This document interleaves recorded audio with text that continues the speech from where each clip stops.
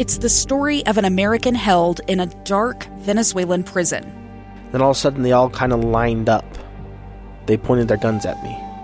And this is the point where I thought, I'm going to die today. I'm Becky Bruce. I spent a year working on Hope in Darkness, which now has more than 2 million downloads.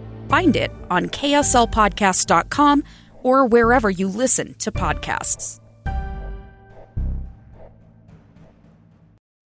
On this week's Beyond the Badge, we honor the police chief of Aurora, Utah, a small, close-knit community in Sevier County, Chief Jason Harvey, City Recorder Clint Johnson. We're kind of a bump in the road, I guess you could say, from I-15 to I-70. Mayor Scott Gurney tells us about the chief. He has a way of just calming people down, and it's not often that people receive a citation and then write a letter and say thank you. Councilman David Kornberg. Chief Harvey's in a small town. The people that he addresses as an officer are the same people that he sees in the grocery store. Chief Jason Harvey. We don't deal with people when they're at their happy moments most of the time. We generally deal with people when they're having problems or they've done something wrong, but you try and make that in positive so that there is that relationship, and you have to have that. Clint Johnson. Well, I just appreciate you recognizing him. That's a great honor for him, and we appreciate that you don't just do Wasatch Front officers, because we are an important part of Utah as well. Well said. Beyond the Badge is made possible by the generosity of the Larry H. and Gail Miller Family Foundation.